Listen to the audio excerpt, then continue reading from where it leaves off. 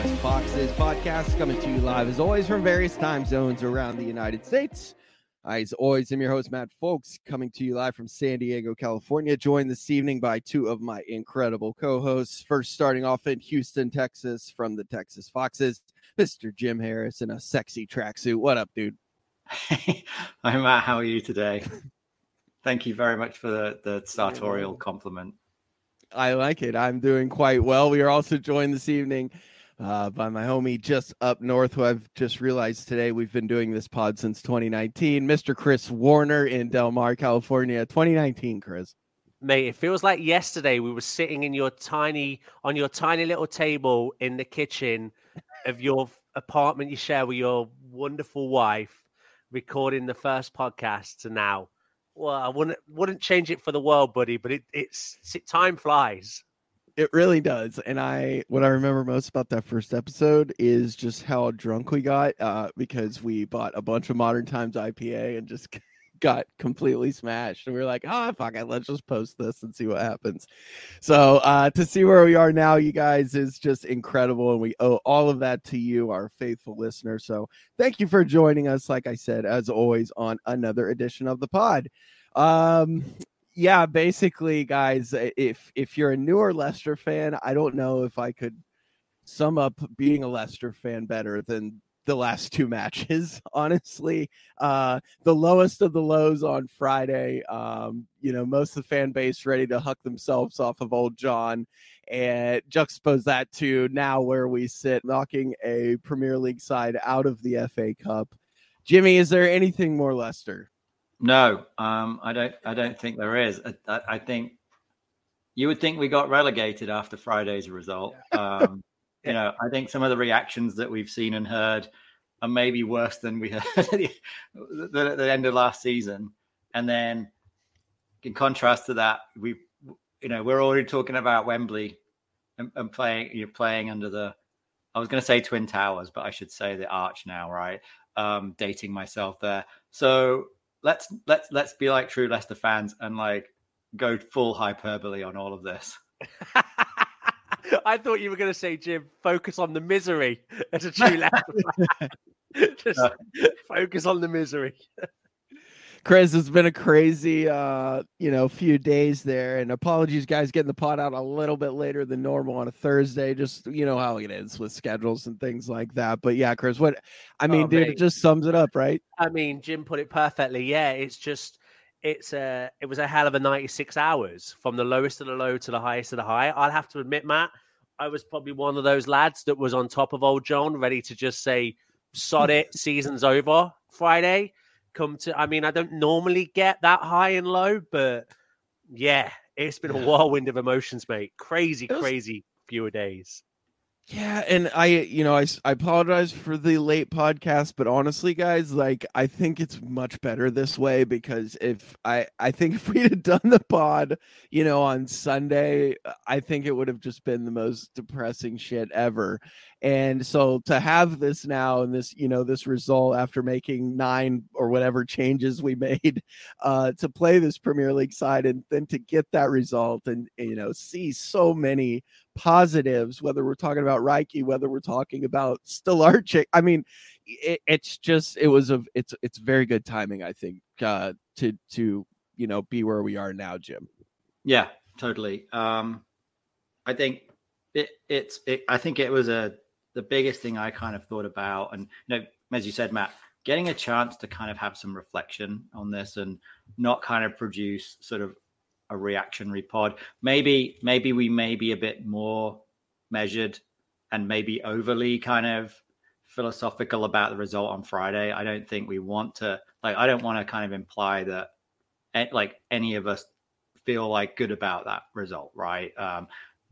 Based on our conversations Friday and over the weekend, like most of the listeners, I'm sure it ruined our Friday afternoon and night and pretty much into the weekend as well. Through, I think, a number of really infuriating factors that were beyond our control. Like the biggest one is obviously, I think we were the better team for certainly the first 70 odd minutes. And then, what happened? Let's not talk about the last, 80th minute onwards, on Friday, and then seeing, the Leeds fans celebrate their cup final win, and butchering an already easily butcherable Kaiser Chiefs song as well. So and then Matt, as you said, wonderful performance with a team of like not starters as well. So I think that we know Bournemouth played kind of their sort of reserve team but yeah, I'm looking forward to talking about it with you guys over the next few minutes, many minutes, tens of minutes, until we run out of alcohol. I just want to jump to agree with Jim. Friday was, I think, a really interesting game, and being able to look back on it now and reflect on some of the positives and also kind of maybe think about what we actually did wrong has been kind of very refreshing. I mean, to your point, Matt, I think if we'd recorded any time before tonight, I don't know if we'd ever be able to have that context, because as I said, I was fuming after the end of that game. It felt like a real opportunity to kind of, I don't know, seal it up almost. And now we go into the weekend with the potential of only being 3 points ahead of Leeds if they win on Friday, I think it is. So, yeah, it's going to be a fun conversation. So yeah, great point, dude. And I think like I don't even really want to cover the Leeds. Like I don't even want to talk about it, but I feel like we'd be doing a disservice to the listeners and ourselves if we didn't. And also Ollie, who made a video obviously for it. So I guess we have to cover it. First off, I think the biggest thing that immediately jumped out to me that, oh fuck, as soon as I pulled it up and started watching, was I saw Craig Pawson. And had I known before the match and paid more attention, and I guess I have to now if they're just going to spring these kind of surprises on us, but had I known that was the man that was going to be in charge of us on the night, I tell you what, I would not have been optimistic at all to begin with. For again, any of you newer fans, just Google Craig Pawson, Leicester City, and among the results that you'll see now from the travesty that he had at the Leeds match, just get ready to read about a fun time with Jamie Vardy getting a red card in the first half from a few years back. The man just has always seemingly had it out for us. He does not like us, and I think it was fully on display with some of the absolutely shocking no calls and then calls on Ricardo, for example, that happened. I mean, what do you even say, Chris, about one of the most unprofessional performances by a ref that I've seen since the last time he did one of our matches? So this is one of those things that really annoys me. I think one thing all season that we've been able to do on this podcast is really celebrate the championship for what the championship is. Like, everybody knows that the championship, we don't have the technology of VAR, and fundamentally it's all about referees that are established in the championship, established in the Football League, and utilize what's available for them to make decisions. And it happens every year that as you get closer and closer towards the finale and you get the top teams playing each other, it's almost as if the Referees Association goes into panic mode and is like, okay, we need a Premier League ref to referee these big games, because all of a sudden the championship refs that have been doing it all season are no longer up for it. And it feels like that Pawson was just off from the pace of the championship. He hadn't necessarily got the flow of what the championship football was this year. I'd be intrigued to see how many games he's actually refereed in the championship. I don't actually know, but it felt like he was off, and he was making decisions, Matt, that were just shocking. I mean, the Ricardo yellow card in the first half is, I mean, just in after ignoring after ignoring the blatant yellows earlier, because and it was just like, oh, it's early in the match, so he's not going to give him that. I don't give a shit. It's a dangerous challenge. Like, I just don't understand. And, it sounds so ass to be on here and sound like one of these conspiracy theorists. But when you watch a performance like that and you look at the history of this referee with us, I don't know what else to say, Jim. No, I think you guys nailed it. I think the big thing is he's a Premier League referee that kind of obviously he was given that game due to the sort of size of it, right? Or I don't know if he was on the naughty step and got relegated. Apologies, I haven't done my research on that bit, but I think it was said on the When You're Smiling podcast that I think a lot of the calls he made, it was almost like he got so used to VAR bailing him out on stuff. And when I'm sure when you guys watch the Premier League as well, you kind of see, you see stuff. And Chris, as you said, it's just nice to see that the call on the field is the call on the field. And I think we've all got used to that now over the season, right? And yeah, it doesn't always go our way, and and I think things like, if the game hadn't been going the way it was going, later on, I think we'd have probably accepted Daka's disallowed goal to make it 2-0 a lot better if the referee had been kind of, the refereeing and officiating had been sort of championship norm. But some of the terrible decisions were called, it feels like that's the one where there was no benefit of the doubt. And it was like, oh, if we get it wrong, that's a prime VAR, that's a goal, right? To make it 2-0. And so, Matt, I think, you call out the yellow card for Ricardo in the first 15 minutes, 17th minute. I think it was right after we got what scored, right? And that was another one where it's it was right in front of him and everyone could see he got the ball. We could see it from the original play. I was calling no way is that a foul? No way is that a foul? And you can see how he hooks his leg around and just he blocks the ball and the player goes over the top. And, there was a bit of in the commentary, oh, well, if that's, I guess, is that sort of tackle a foul nowadays? And it's no, it's never a foul. Never been a foul. He didn't take the man. He took the ball and the ball stopped and the man went over the ball. Yeah. So I don't really want to give Craig Pawson any more airtime because of the amount of I don't think he deserves our breath and oxygen, to be honest. And yeah. I'd rather talk a bit about the game and the fact that we had a pretty decent start, I think. KDH showed intent from the start. We had a long range, felt one out. I think I mentioned we were the better team. Daka, Daka had they went the other end and they had a chance, and it looked like it was going to be one of those games where it's this is going to be exciting. This is going to be what we wanted to see. The top two teams, duking it out on a Friday, on the main stage type thing. And, it was proven by, Daka having a sighter and Meslier tipping it over, which led to a scoring off a corner, guys. Let's take that as a freaking positive. That's true. Yeah. And it was just this is going to be an amazing game. It's going to be awesome.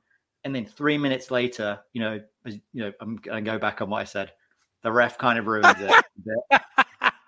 But I think but then it's okay, we kind of I'm sure you were the same, absolutely bricking it that's it. Ricardo's going to get a red. There's no way he can't go through the rest of this game without a yellow. But he did, thank goodness. Which honestly, I think is Pawson. I think he realized his fuck up. I'm not sure Ricardo could have earned a red card after that because Pawson knew what a fuck up the first one was. Well, there was a couple of chances where you saw Ricardo talking back and I think if he hadn't been on the yellow mat, to your point, I think he might have talked himself into the book a bit later. Yeah. But you could see it, he was amped up. And I think that's after the goal and after that, we kind of came into the game a bit and we started controlling that. And I think the thing that impressed me a load was the link up play, KDH just driving with the ball and linking with Mavididi and throughout that first sort of half. And, they had a few chances and so forth, but we were just dominating them down their right, our left. And it looked like we were going to carve them up for fun. And, they were doing some jinking around and some nice play, but I don't think they really had anything that worried us up there. They had the shot right at the start, but that was about it. And I think I felt like we kind of went into the halftime. I felt like, okay, we can do this. I'm going to echo what you said, Jim. I thought it was a game where we dominated that 70 minutes in the middle, and it was the 10 minutes at the beginning and the 10 minutes at the end of the game that I think really cost us. I think the first 15 minutes was a bit, everyone was amped, as you said, and it was a lot of getting up. Everyone went forward.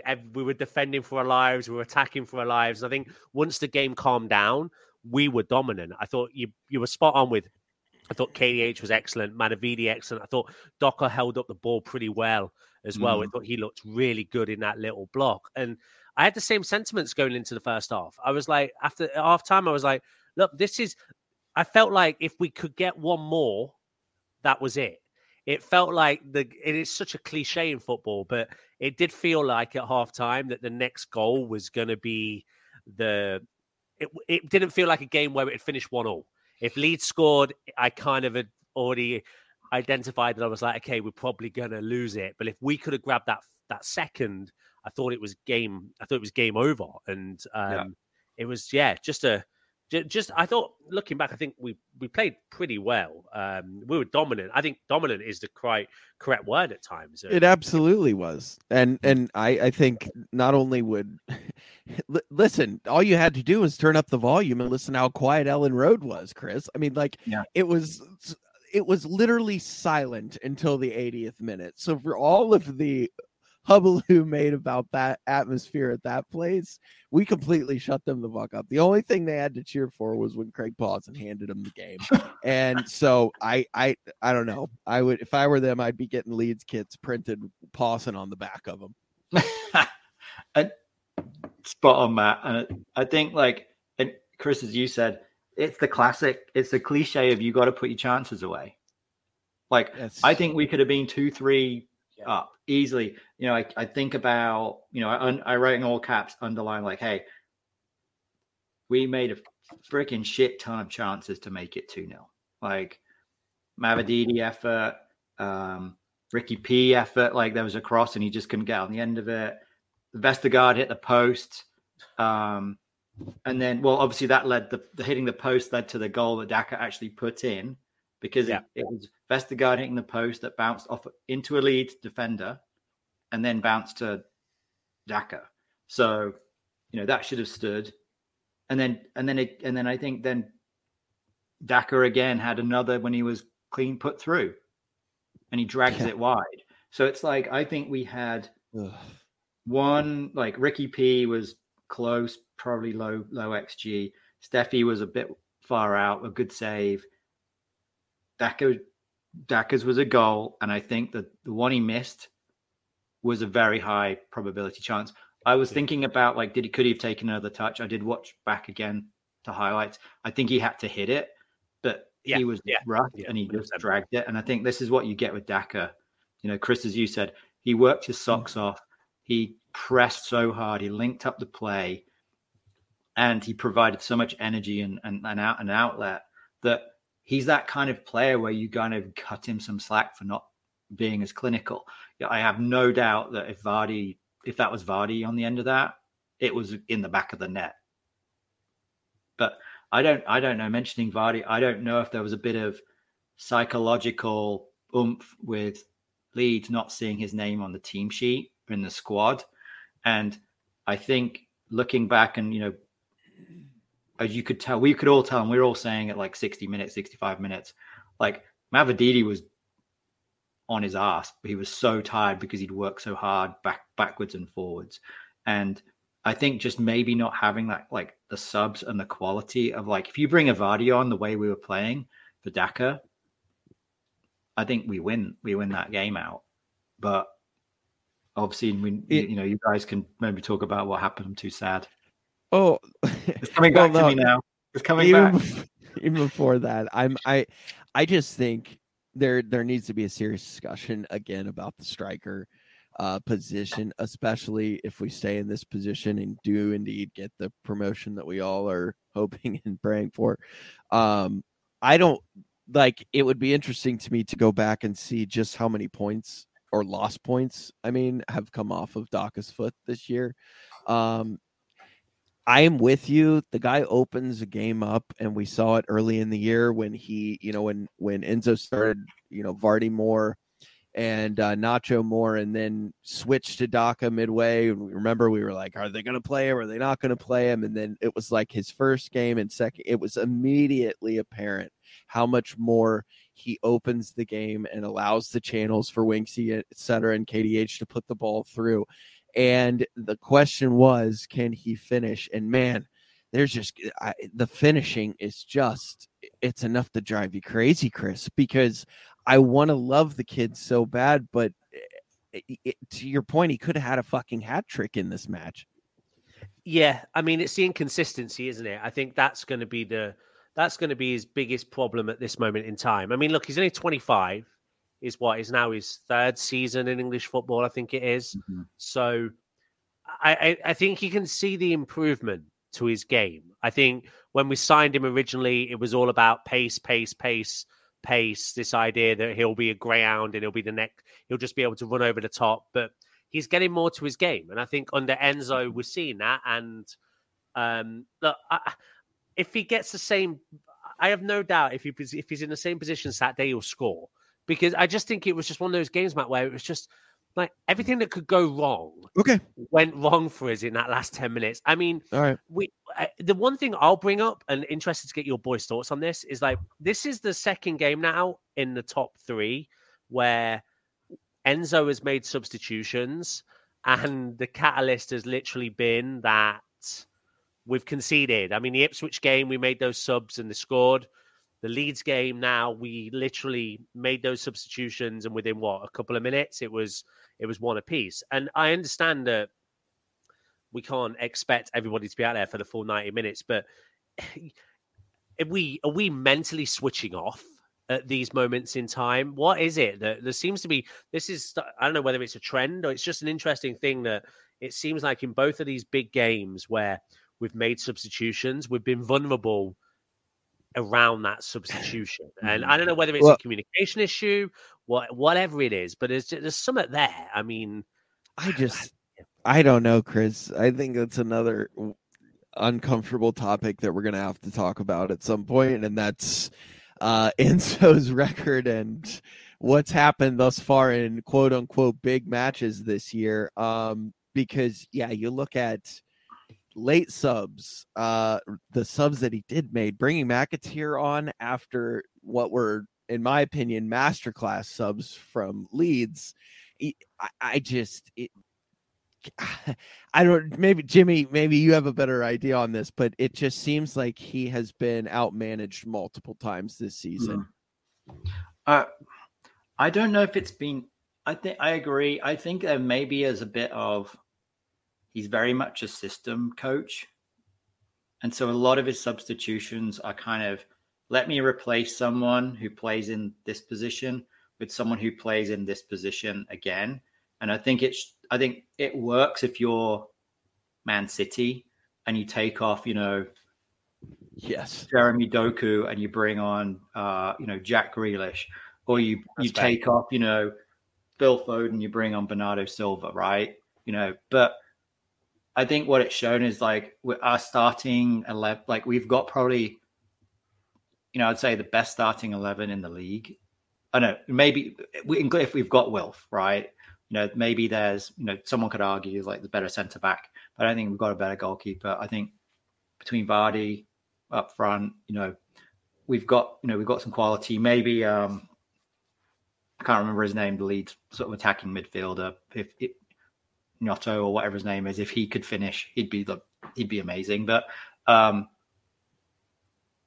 think like when we saw it, it's like Mavadidi went off because he was knackered, and he kept him on too long, and they started pushing us back and building momentum. And I think he was a bit slow, to your point, Matt. To when you talk about being outmanaged, I think he's a bit slow to kind of pull the trigger to make a change. He seems to kind of come in really prepared. If it's not working, we tend to either qualitatively kind of like play through the half, and then he kind of fixes at halftime, and then but then if something then happens in the middle of the second half, there's a bit of a lag, and it feels kind of Brendan Rodgers-esque, I think. And maybe we're kind of so attuned to how Rodgers was, that we're like looking at it in Enzo maybe more than it is there or not.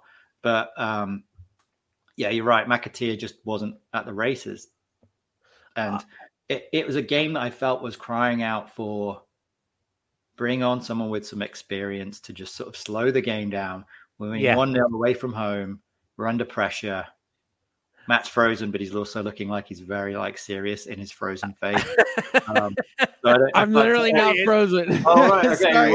Okay. I'm working on some documents. Sorry. Okay. And then, sorry. And then, that was the problem. Like, I just don't know why the game before we put Cannon on left midfield. Yeah. We lost the match, right, against Borough.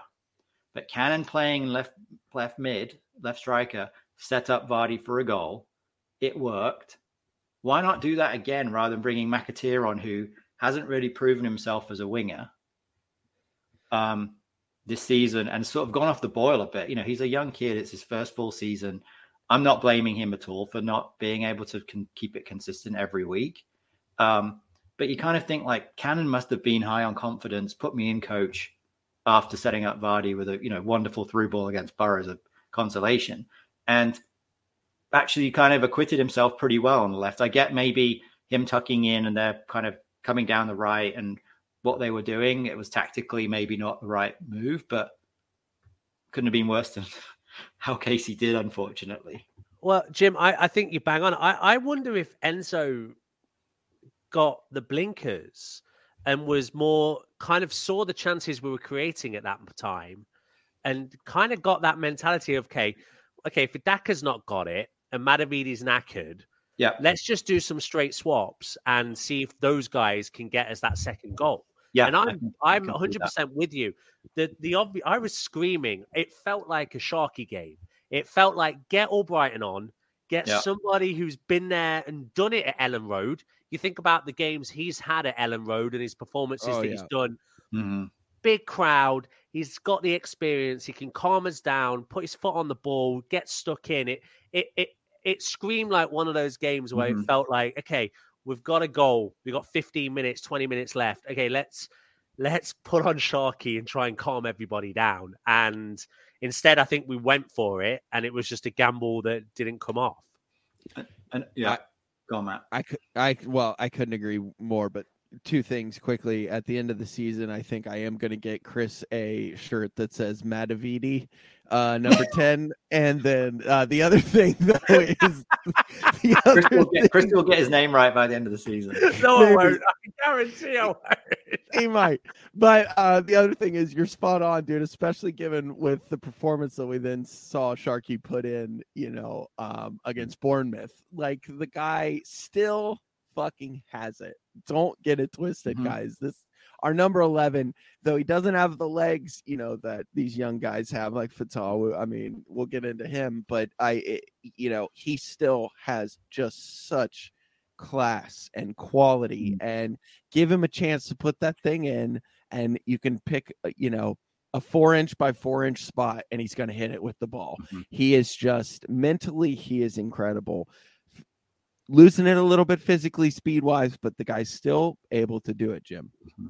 Oh, absolutely. And I think he would have, it could have been, I didn't think Fatawu I think he had one of his poorest games for us as well. On the right, I felt like he was ripe for subbing.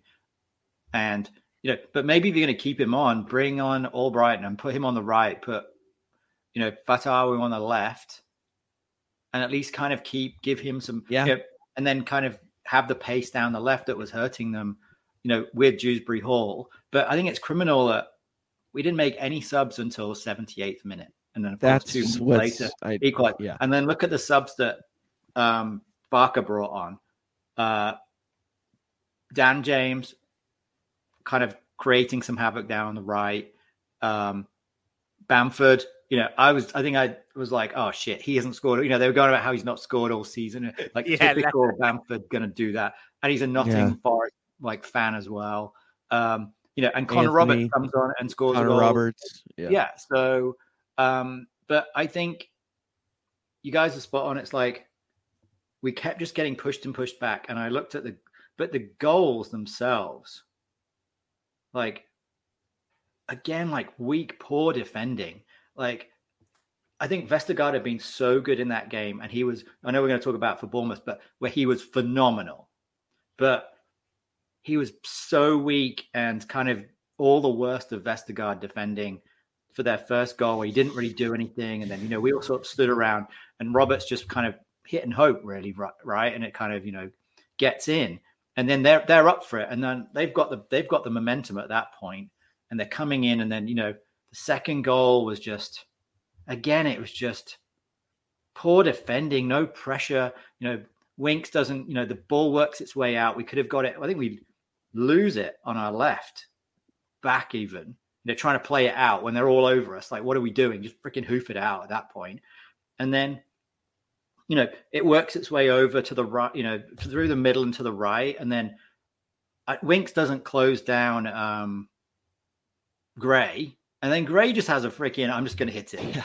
And again, Wout Fast does the thing that I don't like about Wout Fast doing. He's sort of like, you turn sideways, stick my little foot out, crap, and then a deflection on that. And then it's like they're all on us, Leeds fans baying for blood. And, at that point, it was just like, I think that's the point we all wanted the earth to just swallow us up and be like, yeah, I'm done. And, just blow the whistle now. We're not going to screw this.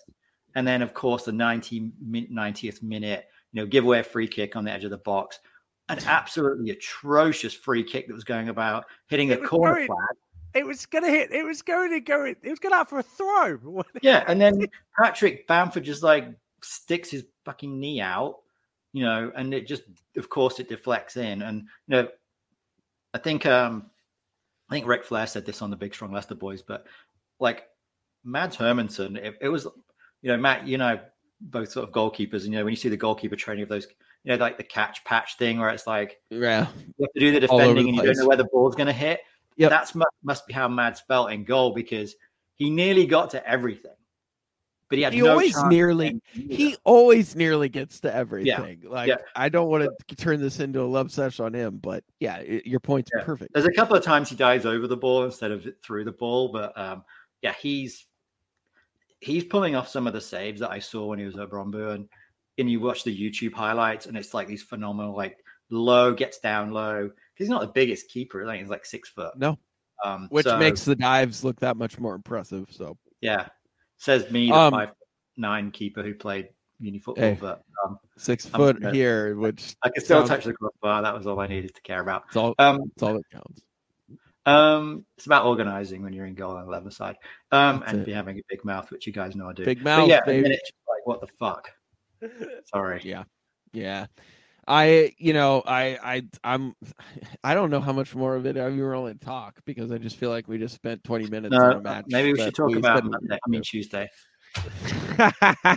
Well, we got to send it to the man in the stands, Charlie McLean, who made the trip, and let's just send it to him. Hey Matt, he always looks his hope all as well.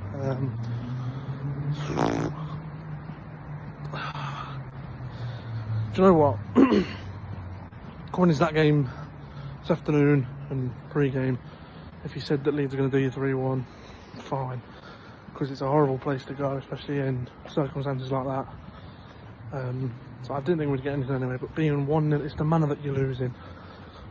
1-0 up till the 80th minute. 60 minutes we were 1-0 up for, 70 minutes, do you know what I mean? It's really frustrating, but it's all down to the 3 or 4 chances that we didn't take that we really should have taken. You had the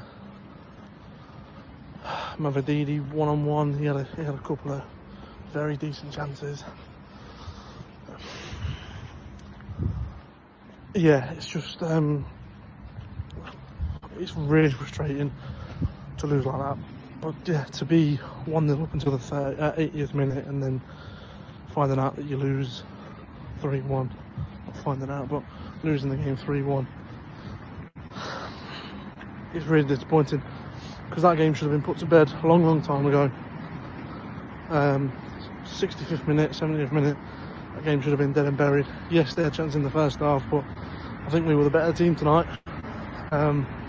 Especially in that second half. I thought last 10 minutes, obviously not, but I genuinely thought that the first 25-30 minutes of that half, the second half, we were brilliant, winning everything. But yeah, it worked to be. It's just like Middlesbrough, you don't take chances, and it's not your day. Yeah, fuck it. Oh, it's a frustrating one though. It's a hard one to swallow, that is, to be honest. But we'll go again Tuesday night.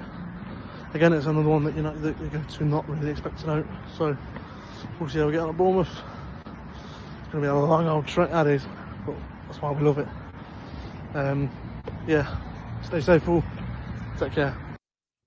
So, yeah, obviously, as he said, he made the trip to Bournemouth. And I think that I'll just let maybe Ollie's next video speak for himself, how he was feeling after that. Been spending most of our lives living in the gangster's paradise. Been spending most of our lives living in the gangster's paradise. I love you, brother. So I don't know if that. I think that's just the perfect way to sum up the last two games right there, courtesy of Mr. Ollie McLean. Oh my God. Firstly, Ollie, mate, you're going to have to teach me when you come out here how to be so calm and level-headed after that performance and then recording that video within 30 minutes of the Leeds game. I imagine if we'd done that, Matt, like we'd recorded a video, what we would have said. Dude. So, Ollie, appreciate the calmness and yeah, brilliant. Absolutely brilliant. What a perfect lead in to the Bournemouth match, Jimmy. Yeah, I don't that he kind of speaks for us. Yeah, gangster's paradise, man. Yeah, and I've had a night out in Bournemouth, and it is a full of gangsters as well. So, well, it looked like a mostly empty dance floor. The average age of people who live in Bournemouth is about 80. So, they probably are all in bed.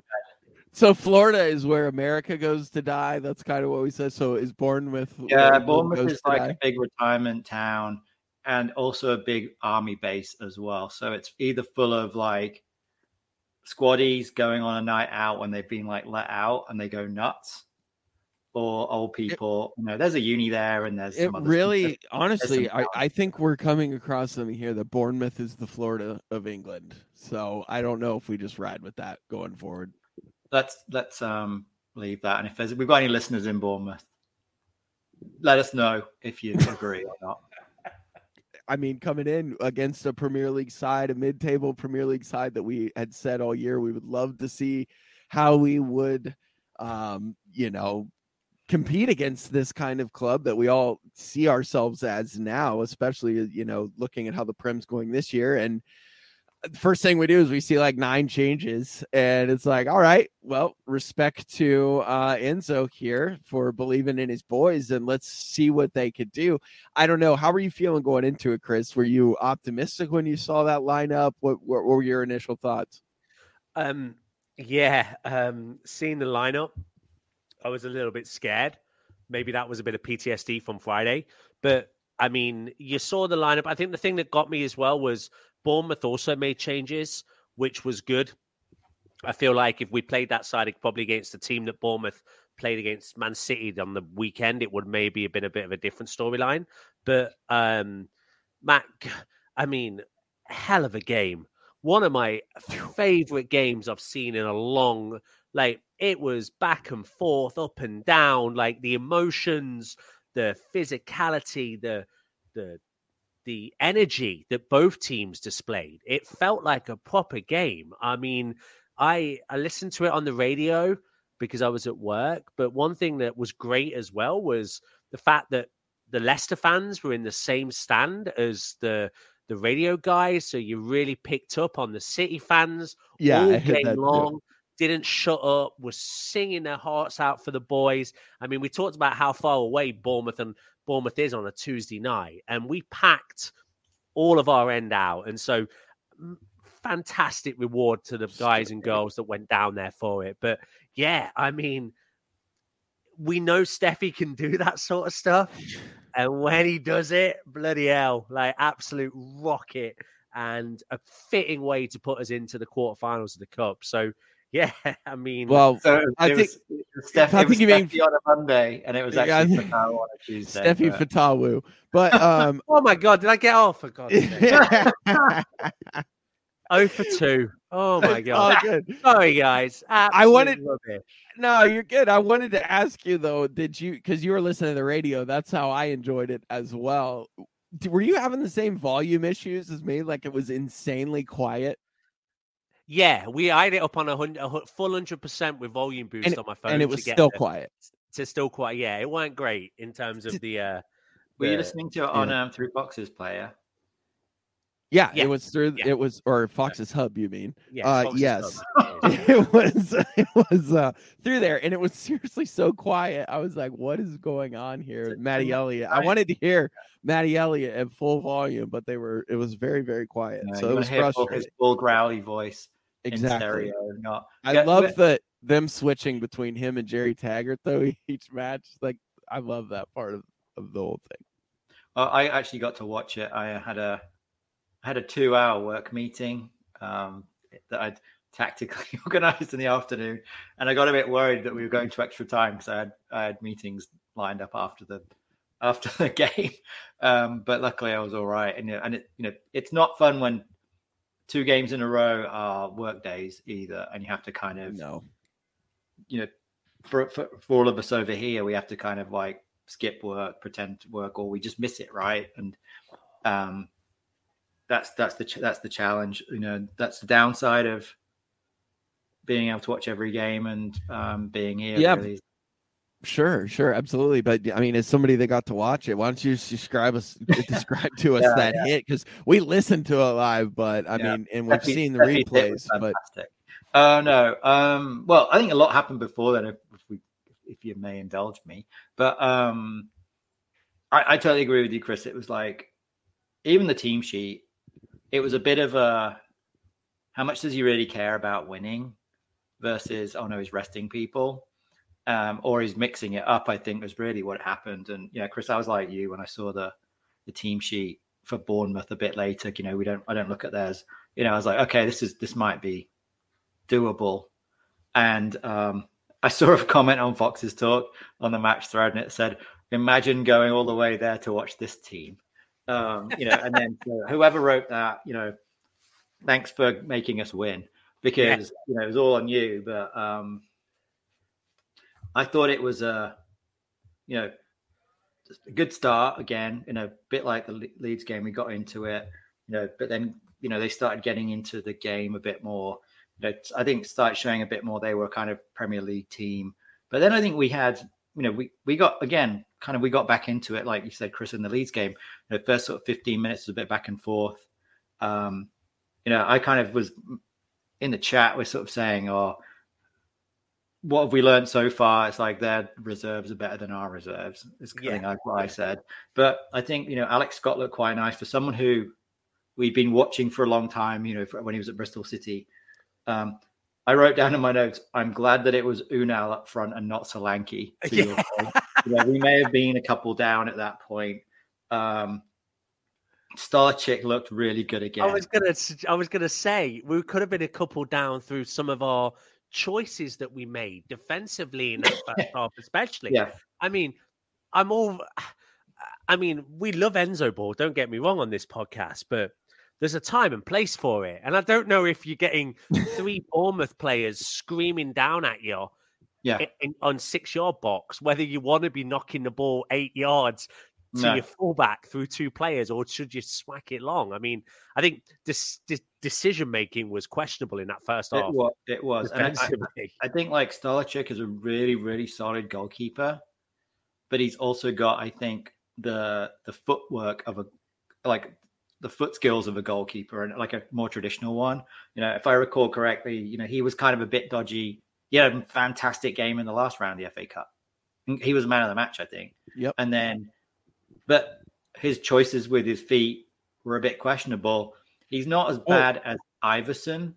You know, I think he's No. more of like an Iverson goalkeeper. Really good, solid, kind of keeps you feel kind of pretty confident, especially after we came after Danny Ward. You know, there's a blast from the past for the listeners from last season. But U21 goalie, Danny Ward. exactly. But I think like then it's but I think then they kind of came into control a bit, and I think there was just a bit of sort of like I felt like Cannon just had that was he's limited, games, right? He had that sort of purple patch, but I think that was his, worst game for us. Fatah's worst game for us for a while was that Leeds game. I think Cannon, he was constantly sort of offside. He looked like overly anxious to do something. But he didn't really seem to have that link-up play that, we just talked about Daka having all that link-up play and being fantastic. And I actually looked up Daka's XG for the season, Matt. He scored 7 goals. His XG is 5 goals. So he's overperforming by 2 goals. Okay. All right. Vardy's also overperforming, by the way. Like Daka and Vardy are in the 99th percentile for XG versus actual goals. They're both overscoring. So I think maybe it's a bit of Daka reverting to mean. But I thought Cannon was sort of, his link-up play didn't seem that good. He's getting offside. And he sort of was snatching. He had a chance. He sort of snatched at it a little bit. And then, it was like a bit of Bournemouth coming in, playing nice football. They play nice football. I think we went into the half. I think we still edged possession. I think they had the majority of possession, it felt. But we end up having more possession the whole half. But I think most of ours was in our third because we were kind of knocking it around. And it felt like Bournemouth were always sort of our end, apart from a few chances. And then, I think then we got into it, Albrighton hits the post. I thought Wanya Marcel had a really good game as well. Talking about, again, back to McAteer. Like, Marcel was the guy at the start of the season. And then all of a sudden he disappeared, right? And McAteer was in. And now he's back and he had a good game. Then we get in half 0-0. Immediately they hit the post from a cross that was like random.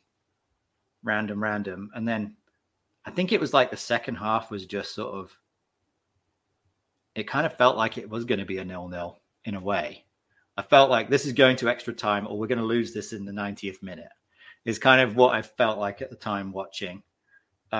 Especially with, Eunice missing a load of good, like we were getting close, but didn't do anything. But I don't feel like Bournemouth did anything scary.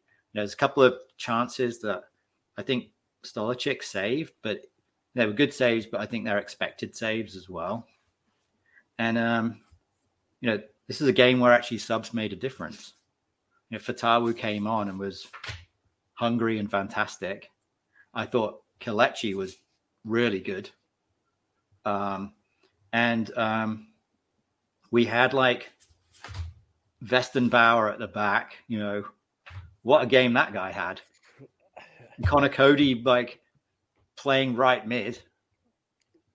It was like, which made me feel better for the, next couple of games without Vestergaard.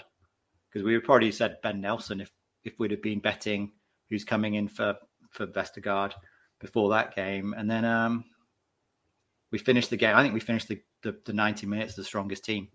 Yeah, totally agree on that. I think you summed it up really nicely. I thought Eunice was really good. Oh, fantastic. I think he didn't necessarily have there was a couple of chances, like you said. I think the header in the first half where maybe he could have done a little bit better. But box to box, that guy ran his heart out for us all game long. But Hell Chris, of a performance there. Chris literally box to box because once he got inside the box, he was completely useless. Yeah, but he did really run hard. He ran his ass off. Yeah, you're right. But you need that. You need that at times. Like, you're not going to get everybody being able to be as decisive up the pitch. But what we needed from that game on Tuesday was for the fans, just lads that would go out there, put their heart and soul on the line and just do a shift for us. And it How was about- just that was what we just needed as a fan Do base. a what? And Echo Jim, I thought when Iheanacho came on, he was really good. I really liked Iheanacho. He held the ball up really well and kind of was pretty good. He was classic FA Cup Iheanacho, dude. It was All that true, was Matt, fucking yeah. missing was the West Ham goal. picked everything Yeah. else, yeah. Yeah. Sorry, and I'll just say, yeah, Vestergaard or Vesterbauer, as you call him. Yep. I mean, Yep. what a 96 hours that lad could have had. If the ball had Jesus. gone in against Leeds and the chip had gone in, Oh, bloody hell. I know. I think, like, to your point, Chris, also running their socks off, and for the fans, Hamza had a fantastic game. That guy, like, I know a lot of people say, oh, we give him way more credit because he's a local Leicester lad than he should have. But I think that was like a really good, like, example of why Hamza's in the squad to come in. And I think he sort of showed not only his sort of like tenacity and willing to do the dirty work. He cleared one off the line, let's not forget. And but he showed leadership. He played that, like, such a mature performance, I think, for him. Not for him, like, for him because he's not immature, but like for him to show that maturity. And then the guy in the extra time, it's like he kicked on another gear. It was like Harry Winks. He even borrowed Harry Winks. He like spraying the ball around. He's breaking up play, linking it through. He's pinged one out to the right mid that was just like sublime with the outside of his boot. And then I think it's probably down to him and obviously Ricky P had another good game, phenomenal player again when he came on, halftime. But I think like Hamza, Vestergaard, and then like Iheanacho, just doing Iheanacho thing to give Fatawu the ball. Like, I think if it was Cannon, I think if it was Daka, so true. like they wouldn't have given the ball back. And it's not like it was like he laid it on a plate. It's like, but he had the nous to kind of keep the ball, keep it calm, say, I've got nothing on, let me turn around and let's recycle it back. Yes. And he did that so many times. And that's, like you said, Matt, that's peak Nacho. Yep. Right? Dropping deep and linking play and Being able to I was like, half the time, you're like, why are you on a halfway line when you should be up front, dude? And it's like, oh, and then you see the other things when he does it. I mean, we may have. Yeah. Sorry, Matt. No, you're fine. I was just saying I think it's easy to forget how long he's been with this team, how long he's been playing this caliber and this high level football. The kid mentally sees the game, he sees it. He does. And like, he didn't get that many minutes in AFCON. So he's rusty. Everyone's like saying he's like number 4 choice striker now by a country mile. And it's kind of like, hey guys. But I think, like, if you think about Cannon before Christmas, like Cannon in that run, obviously Vardy, I think, is the number 1 choice if he's fit. And Daka, like probably Daka right now, maybe Vardy. But that combo is our 1-2 punch. And then now it's been Cannon had his purple patch. And I think there's a bit of, Matt, what I mean is, I think with Nacho going away, people forgot what he can do. Yeah. Which you've kind of like, I know you've got a big special place in your heart for Nacho, and as do we all on this pod. And, he's got 5 goals this season. Actually not one in the FA Cup, but he's only had 1 appearance. So he can't do something when he's not here. Right. You're not there. But, he had a pretty good start to the season. I think for me, this has been like strikers. Like, we talk a lot about, I think at the start of the season, we're like, our striker's going to score any goals. Because it was like KD8 show, wasn't it? And now it's like, you look at our strikers, they're in like Vardy and Daka, the 99th percentile for the league. Nacho, 96th percentile in the league for expected goals. And then Cannon is like 90th percentile. So like, we've got strikers who are doing it, and they're, he's about on par. He scored 2 goals in the league, and it was due about 1.66. But like, the other 3 are outperforming, and that's just, to me, something that's not. I don't think we've it's gone under the radar that Vardy's got 10 goals. I think doesn't seem like he's got that many to me. So He is. It's honestly been crazy how every single striker this year has both enthralled us and at the same point disappointed the fuck out of us. Like they've literally just gone through the roles. So I think I would just say one thing. Go on, As much as we were disappointed, and we said on the pod earlier about Enzo and his decision making, maybe in the Leeds game, it was kind of the flip here. It seemed like it felt like he understood that there was a potential for us to get some out of that game, and the decision. Mm-hmm. I mean, he brought on he made some decisions which I was thinking kind of as I was listening to the game, was like, this would be a good call right now. And he was doing that. And it was nice to see the flip side of that. And yeah, I mean, it's just the two sides of substitutions really, but it did feel like the switch from Cannon and maybe bringing Ricky P on and Justin. I mean, Justin as well is another guy that we've not said much about, but I thought he was pretty good as well. Yeah, I think it felt at halftime like, why is he taking Raki off? He's had a pretty solid first half, but I think you're right, Chris. It's like, did he see something? It's like, look, I bring Ricky P on, and we're probably all like, give the guy a rest for a bit, like bring him on a bit later. But Ricky P can come in and influence the midfield and boss it, and we can put Hamza back to sort of being more doing the dirty work, and Ricky P can kind of roam around more. Because Raki was just sort of playing that holding, wasn't he? And then it was sort of like Hamza was playing that other sort of 6-8. You know, I think big shout out to, or inverted fullback, but big shout out to Dennis Pratt, who lasted 106 minutes. And I thought, again, had another really good game. Yeah. So it's sort of like, you know, I think you're spot on. I think he showed between Friday and Tuesday like a bit of evolution in terms of game management. And I think we've seen it a few times where he's been ruthless in terms of substitutions. Like, I think Cover at halftime when he played against, was that in the last cup match, or was that the Stoke match? I think cup match, wasn't it? He played a good half and he takes him off at halftime. So yeah. And then obviously Fatawa and Nacho have said it. On a light note, will you boys ever get used to Dennis Pratt's new hair? I can't. No, dude, I don't. No, it feels so weird watching the highlights. I'm always doing. Who's that? Oh, that's Dennis Pratt. No, dude, and with the pointy like Picasso goatee, like the whole thing is. He's always had that little beard, though. He's always had a little chin. I think it's a different color now because I didn't used to notice it. That's what I'm saying. I think it's like brown curtains from 1993, you know, like he's gone to shoegazing bands or something, the Seagrave hairstylists got to him. Exactly. It's a grunge show.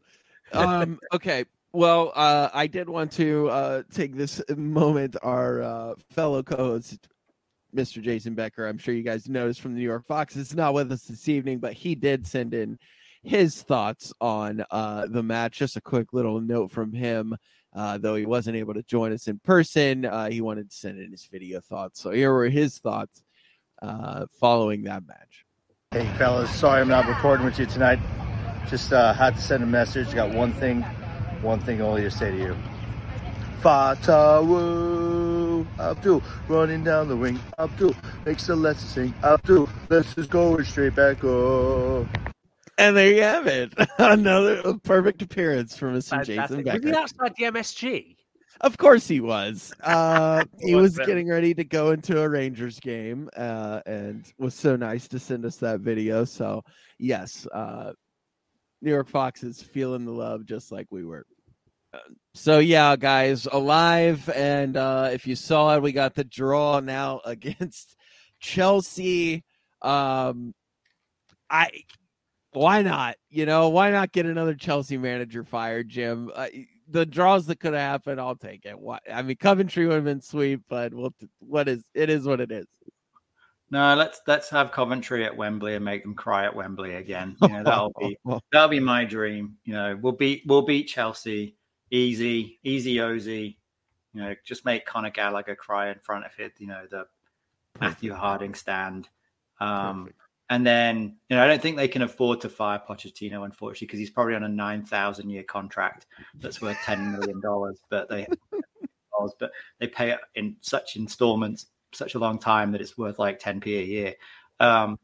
So, we can make Chilwell cry in that game, and then we can make Coventry fans cry at Wembley again. Yes. That'll be the dream, and then we can lose to Man City in the final, and we can all cry at Wembley just like we cried against Man City. Hey, we have a good track record against Man City in Wembley. We do. Long live that. Apart from when they beat us in the FA Cup final. That's true. That was a long time ago. Well, a long time ago.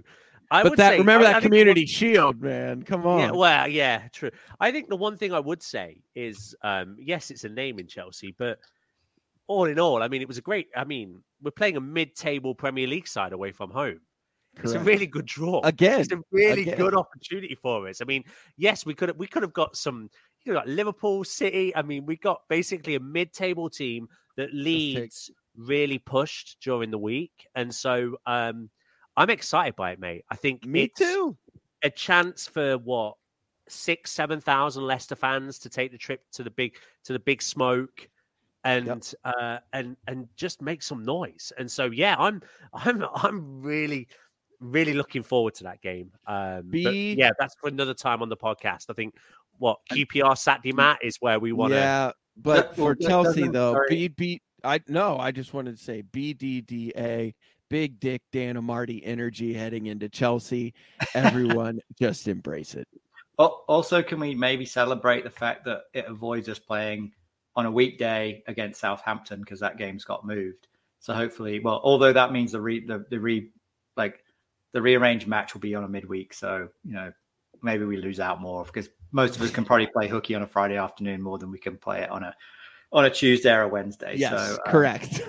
But QPR heading into town on Saturday, heading into the KP. Your thoughts going into this one, Chris? QPR, a team that were down at the end. They seem to be having a resurgence coming in under their new manager. Yeah, look, no game in the Championship is easy. We've seen that this season. 21st in the league, QPR. They need points to stay up. We need points to keep pushing. Fully expect us to put a performance in, get 3 points, but it's a really big game. As we talked about right at the beginning of the podcast, Leeds have an opportunity to close this gap to 3 before we even kick off. And I feel like this is a season where if we can keep this little bit of a cushion and just we're getting closer and closer now to the finish line, that games like this, we can, this is a game at the beginning of the season. We chalked for 3 points. The situation hasn't changed. I think, as we've talked about, winning at Bournemouth has completely created a brand new narrative. If we'd gone 3 on the spin losing, this podcast and the mentality going into that game is going to be completely different. But I expect the KP to be loud. I expect everyone to be the fan base to be enthusiastic, and I think we'll do it, Matt. I hope it's a comfortable performance. I'd love to see a 3 or 4-0 just to continue and build that momentum, but we just need a win. They're coming in 2 on the bounce. They beat Bristol City on the 17th and then beat Rotherham on the 24th. So they got a little bit of momentum coming into it, but I don't think any momentum like knocking a Premier League club out of the FA Cup. They've lost their last 6. So they're not doing. They're kind of getting back a bit. Yeah, draw against Norwich City, beat Blackburn, draw against Huddersfield. So it's certainly not a bad team. And they beat Millwall before that too. It's a team that, like I said, they've got a new manager and they've got some inspiration coming under him, and definitely fighting to stay up. We know how dangerous those teams can be. So I will be very excited to see us put in a professional performance and knock them back to where they should be, in my opinion. I did want to give a shout out to South Alabama. We had a listener, Liam, reached out a few weeks ago, and I kept forgetting to put this in there, but Liam is going to be studying, I believe, in Mobile next year, and he's wondering if there are any Alabama Foxes that he can watch matches with. So if you are an Alabama Fox, please get in touch with us via the Twitter so that we can put you in touch with the fine Mr. Liam.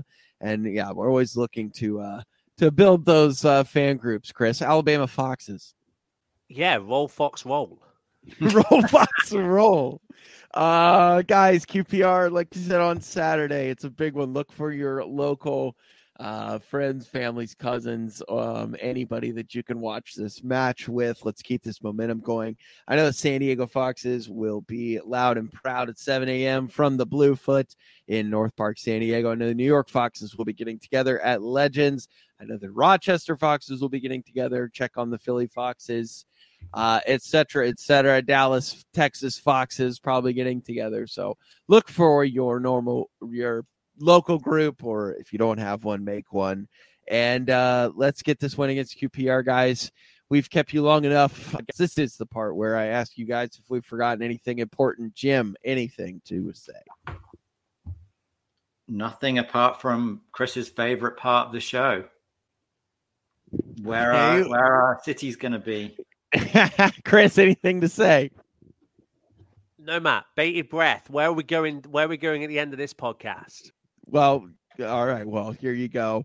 So thank you as always for joining the US Foxes podcast. We appreciate it, guys. If you could hit that 5-star button, it does help us to get out in front of more fans and spread the word. But before we go any further, I did want to say congratulations and to our newest US Fox officially, Mr. Jim Harris, who is Jim. U.S. citizen. Come on, brother. Thank you very much. Not till Wednesday, so maybe we'll do another pod till then. Unless you mess up the swearing in ceremony somehow, which I highly doubt. I'm just saying we are very proud of you. Thank and you so very much. to have an official U.S. Fox. That means that we just have one Brit now left, Chris. Looking at you. It'll be 2.5 Brits. 2.5 Americans, 1.5 Brits we'll have in the pod. It's perfect. It's perfect. So, Chris, no pressure, dude. I can hold out for a while. Don't worry about that. I bet you can. I bet you can. But yeah, guys, thank you for joining us. And from Mobile, Alabama to Milton Mowbray, this has been the U.S. Foxes podcast. We will see you next time. Cheers. Peace.